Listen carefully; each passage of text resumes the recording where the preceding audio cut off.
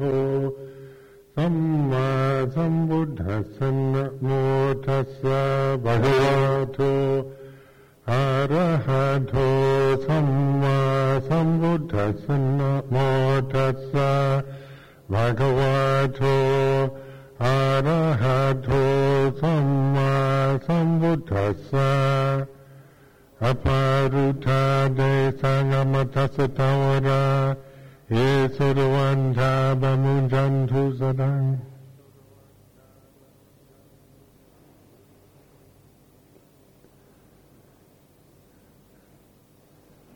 So this is the 11th night, and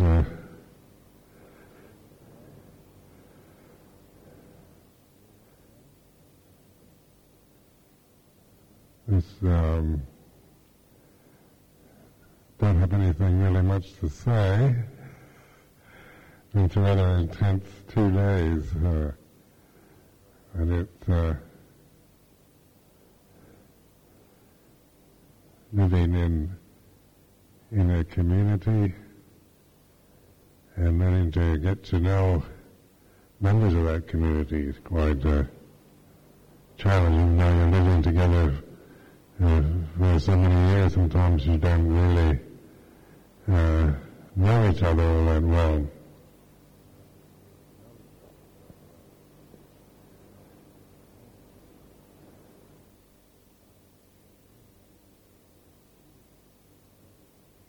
But the theme that has always been the kind of important theme of my monastic life has been this unshakable deliverance of the heart. So during the winter's retreat we were teaching the word of the Buddha, going through the word of the Buddha with the Thiladharas and Anagarikas, and this remember we started out with that kind of at the end of the book.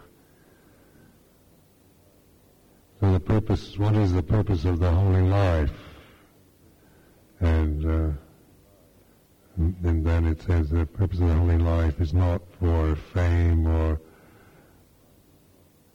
any kind of worldly gain or powers of concentration or anything at all, but this unshakable deliverance of the heart, akupanjeta vimutti. And so it's interesting just to have that reference, to get to know that, to realize that, which can seem like a kind of maybe an emotionless state of indifference toward the feeling of life, our human state, our humanity.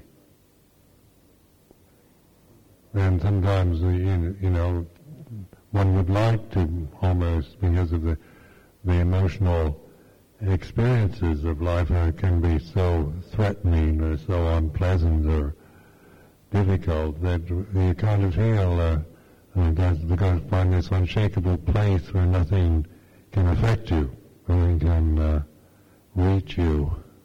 You're just in this kind of stable state of kind of indifference. But then in terms of my own experience of this, isn't what's really happened. This unshakable deliverance is something that I feel very confident about, that it's, this isn't something that I can't relate to through my own experience of the holy life. But it's really something that embraces life, rather than just kind of excludes the conditions of life.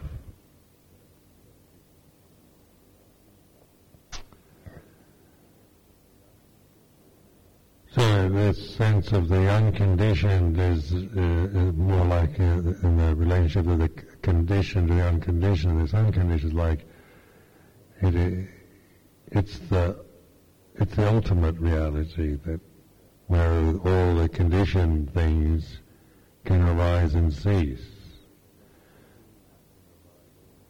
and so it doesn't exclude. It's not exclusive or judgmental, but includes. So applying that in terms of the present moment, in terms of the reality of our existence, because we all have to live within these in this human state, in these human forms, these sensitive formations, with emotional habits, with our karma, with the way we are, and the way the other people are, and the society and the world. And one can see how easy it is to endlessly try to see, to know what's wrong with everything, to give such importance to the negative side of oneself or other people or the society. So we can get very critical, and the mind becomes kind of obsessed and kind of over-interested in what's wrong, or in how the idea that there shouldn't be anything wrong, that everything should be fair and right and just and clean and proper.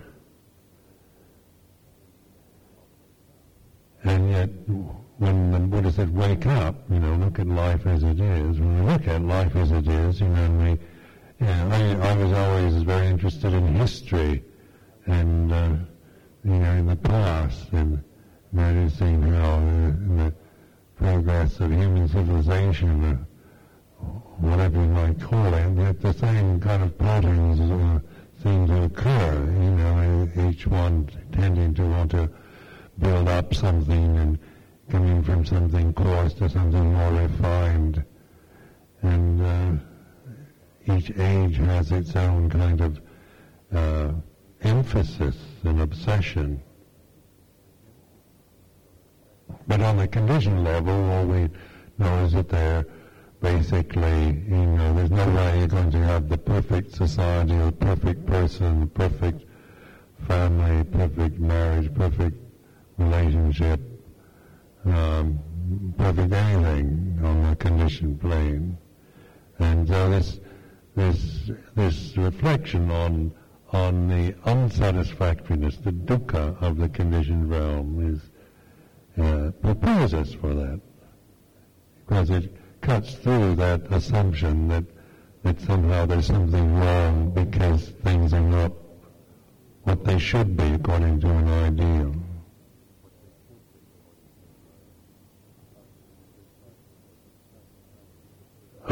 Just like sometimes we prefer the rational approach, because when you rationalize everything, then you can get a kind of measure of perfection, and the rational mind can create ideal images, and it's all logical and sensible, and it's interesting, and it's clean, and it's ordered, and be precise.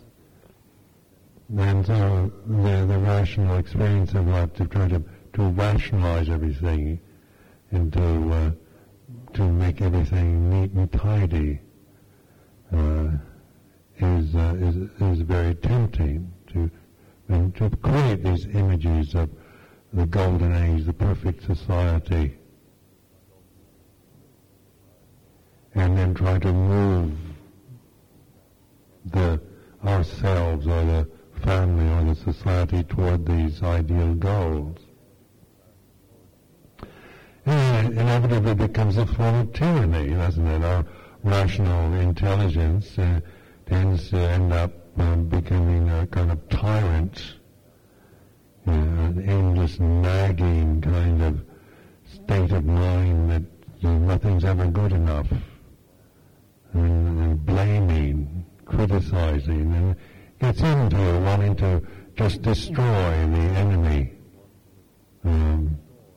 get rid of all the obstructions. For example, when they said Pol Pot went to see Mao Zedong in China before he went back to Cambodia and asked Mao how to have the perfect communist revolution in Cambodia, and that's what I've heard, that Mao advised him to just, if Mao had to do it, they would have completely eradicated the whole middle class, the educated class, the intelligentsia, all these people, right from the beginning, kind of just totally eradicate them and start from just this kind of uneducated peasant level of society. We idealize this kind of proletariat class, or these workers, or whatever, as being somehow pure or innocent, or idealizing them in some way, seeing the corruption of the upper classes, or the middle class, or corruption through contact with European civilization or America. And so when Pol Pot took over Cambodia, he proceeded to put it into action. And he ended up really destroying the society he was trying to preserve or protect. So it's, and that's because it's a rational mind that does that. It's like genocide or, the Holocaust, the idea of just eradicating all the Jews and the Gypsies and so forth, so getting rid of all the elements of society you think are corrupt, and just have this kind of pure waste. It's a very rational position to take, the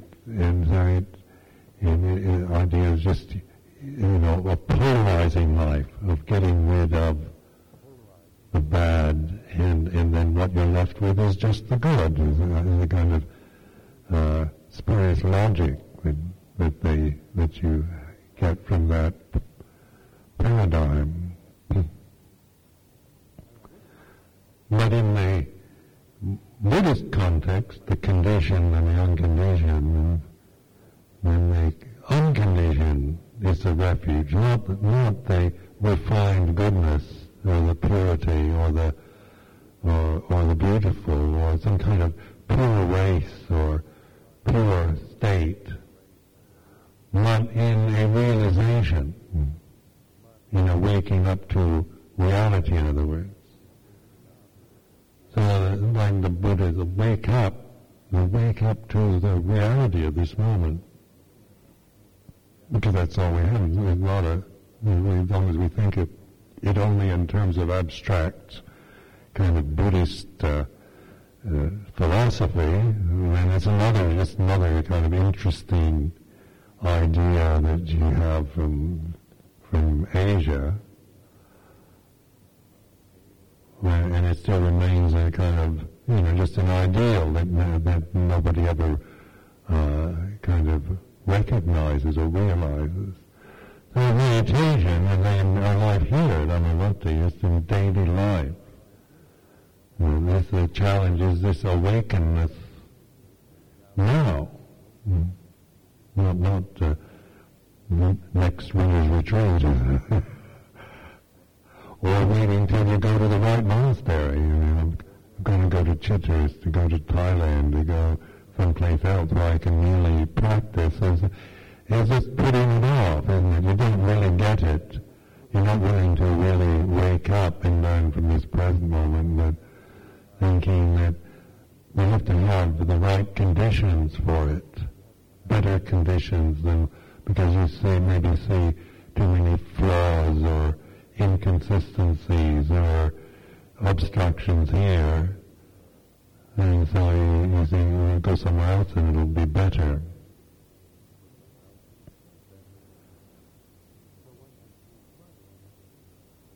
So one can keep running even in the Buddhist world, isn't it? There's always wherever you are, you're going to, you like for a while, then you're going to see a lot of things you don't like about it. It's like romance, isn't it? When you have a romance, you don't notice very much the things you don't like about the person you're in love with. They don't matter, they're not important. Your interest is on how wonderful it feels. And in that, as you get to know that person better, then you become aware of things you don't like.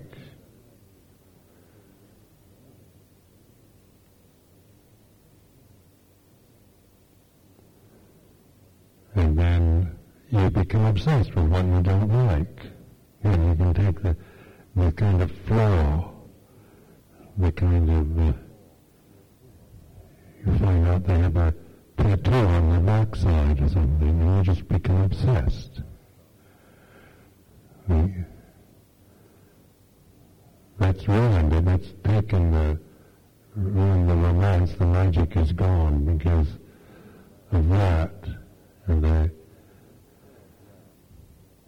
then that flaw becomes, we just begin to see the flaw and out of context.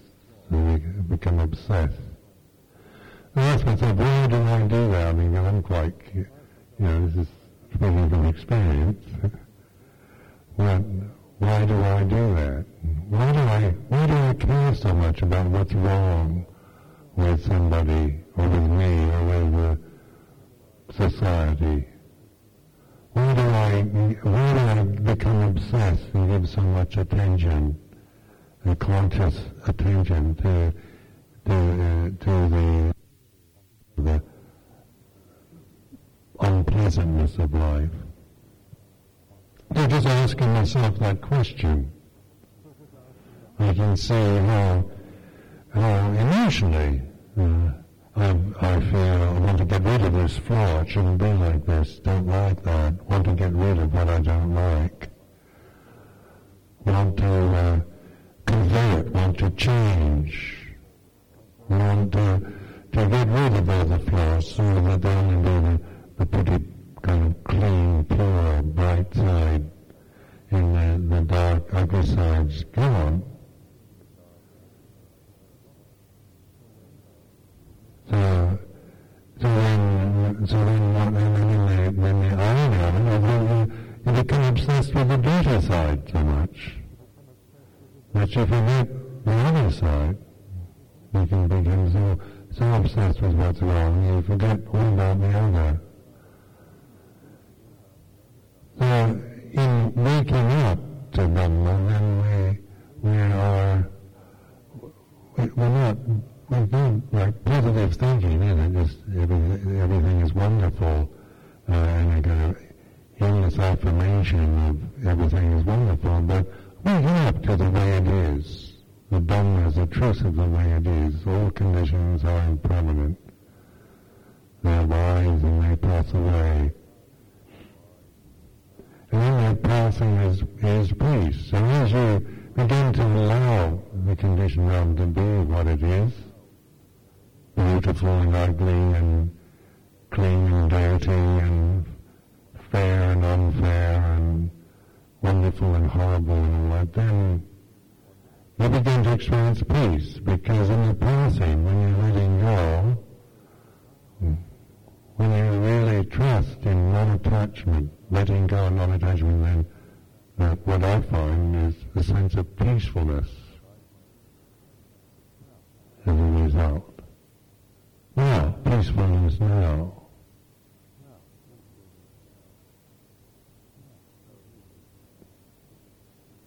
Now this is, and so this is just learning to test this out in terms of your own life, in your own experience of it.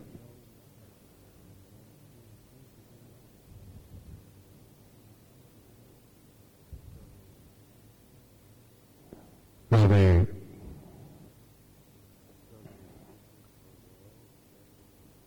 emotional world, learning to like I find, because the feeling, the relationships we have with each other, on the level of relating to each other in the Sangha. And that there's, I'm from the kind of background where you tend to hold everything down. You stiff upper lip type of family where you learn very good manners and social etiquettes and put on a cheerful face to life. And this is what's expected. And I've brought up to have good manners and etiquette. My mother was very keen on social etiquette and putting on a nice face, being a nice person, and being moral and good. And these are all very good things too. Nothing wrong with this. Good manners are very much appreciated, and etiquette and morality and a cheerful face and all that. There's nothing, not complaining about it. But then, because this was oftentimes to cover up what was underneath, the unrecognized fears and emotional loneliness, sadness of life. And so you put on a cheerful face because life is sad. You don't want to, sad face makes you feel, you look at somebody that's sad and it makes you feel sad. When I remember I was in Rome and somebody invited me to their apartment in Rome and walked in this apartment and this man had this head, a bust of the saddest looking figure I've ever seen. It was the absolute epitome of sadness. This was about this big, just the head of a man in with the most sad expression. Just to look at it made you sad. And so when I look at it, I found myself sitting there, looking there, avoiding it, looking away from it. I said, why do you have that, flat? It's a very depressing thing to have around. When you look at a bit of Rupa, the perfect poise of, attention, awakened awareness.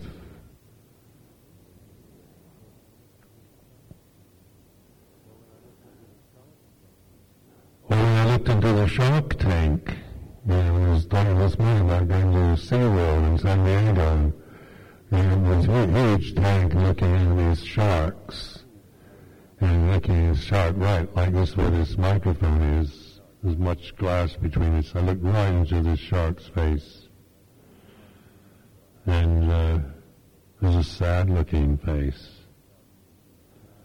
Sharks look sad, and it reminded me of my father.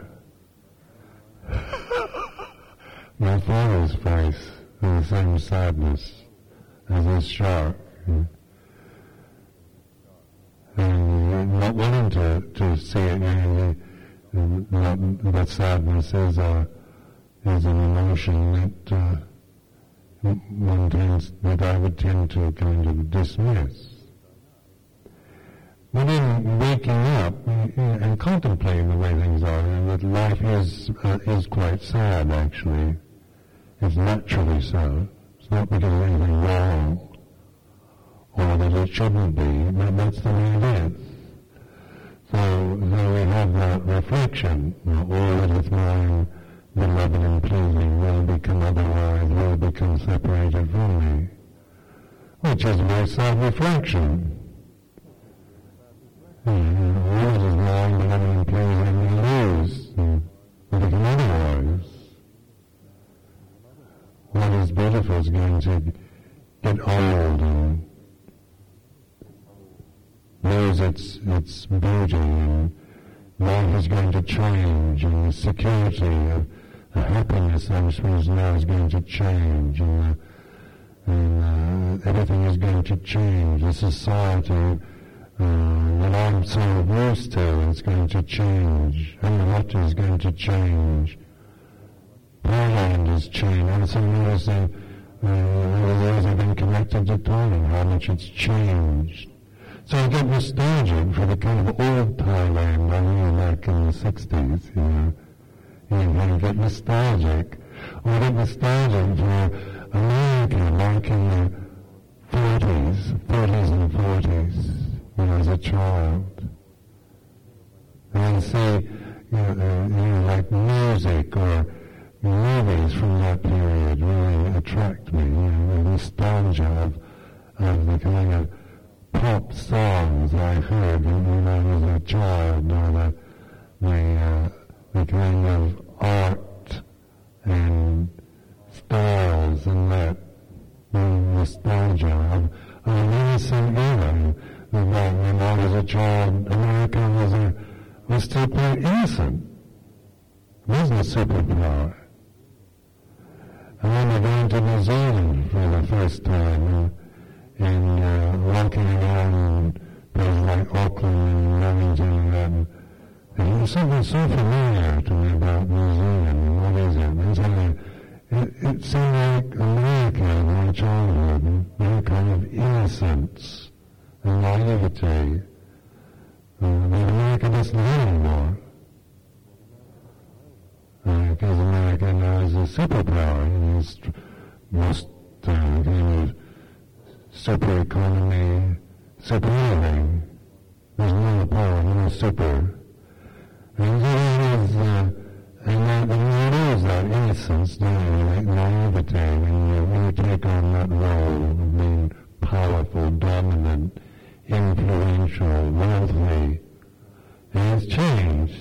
And in some ways, it's, in some ways it's changed for the better, other ways it's not. But change is just the nature of this realm, and you can't go back, you can't take the United States back to the 1930s, or to a state that it was 60 years ago. You can't make Thailand go back to the days when it was East Island, Northeast Thailand, and the kind of old village culture that's still flourishing and so forth. It's because of the change, and the inexorable changiness of the conditioned realm. So this is the Buddha was pointing to notice. That's just the way it is. There's nothing wrong with it. Nothing it shouldn't be. That's the way it is. The truth of the way it is. So like Dhamma, that word Dhamma is the truth of the way it is.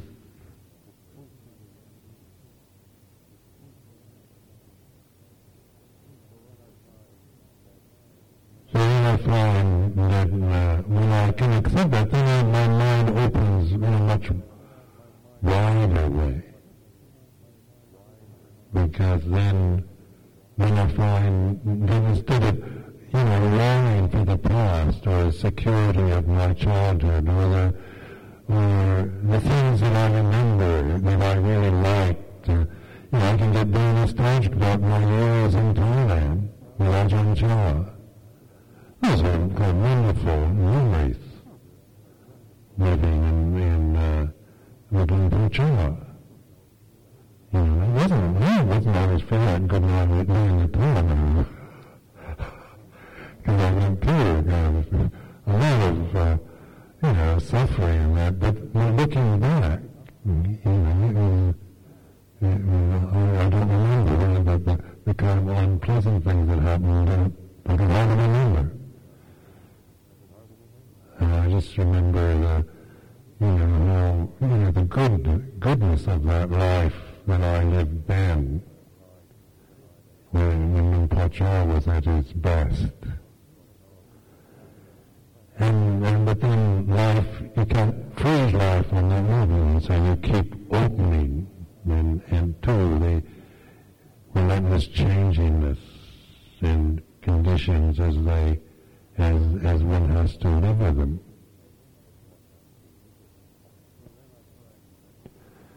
So then I find that a much more attitude of welcoming life rather than feeling just disappointed or negative or critical of it. More waking up and welcoming and embracing life as a flow and a flux without a demand made on it, without demand even for some kind of positive reward or some kind of prize. When just that openness of heart is its own reward. Nothing better than that. So, even if no one ever notices or things don't change in the way you love them, it's still perfect the way it is.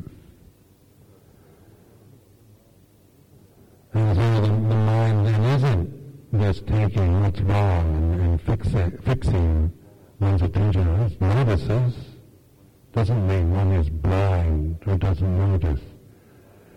But then, it's in perspective, so you can change, adapt, repair, refurbish, do the best you can, get along with, make new, reform, whatever you can do with things.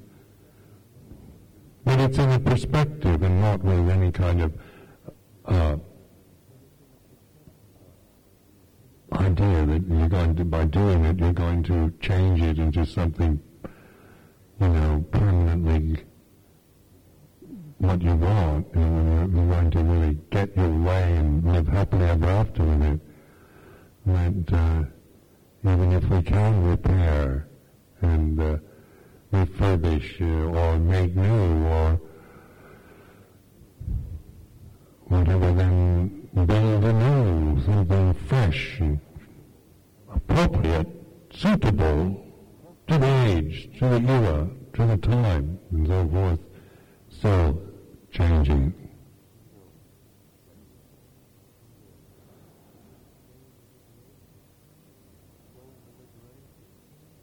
So the liberation isn't in any of those conditions, is it?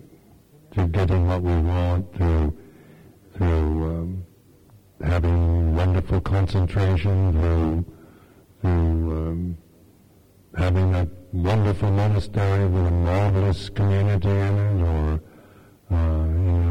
really bringing Buddhism into the West, and everybody kind of suddenly becoming Buddhist in Europe, and Buddhist monasteries flourishing, and all the injustices of the old tradition suddenly are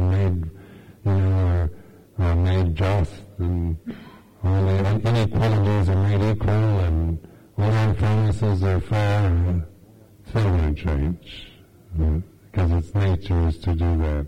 So the waking up is to wake up to that Akupa Jeta Vimutti, the unshakable heart.